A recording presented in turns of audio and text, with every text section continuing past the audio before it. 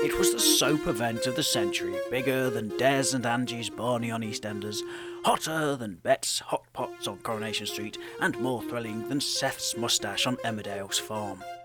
Literally loads of people tuned in across the globe to see Kylie Minogue and Jason Donovans get married on Neighbours as Charlene and What's-His-Face. And now that unforgettable union has borne fruit. Producers are now casting for the fictional son of Kylie and Jason to join the residents of Ramsay Street.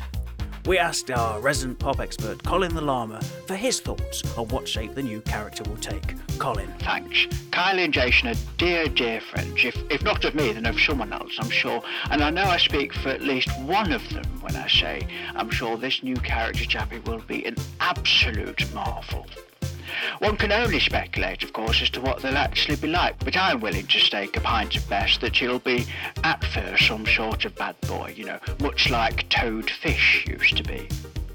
And I've not got access to the script, but if I were writing it, I'd fashion him as a rogue member of some organisation, perhaps the Biscuit Selection Committee, perhaps turfed out for sneaking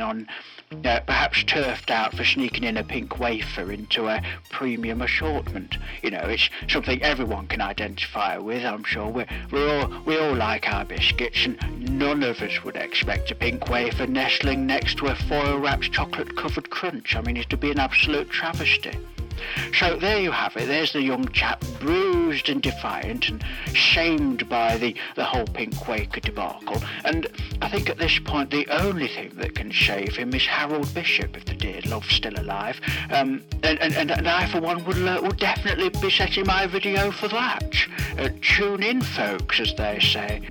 So there you have it, straight from the llama's mouth. Thank you very much, Colin. And that's your lot for this week. I'm Tris Walker, and you're making me go all goose pimply.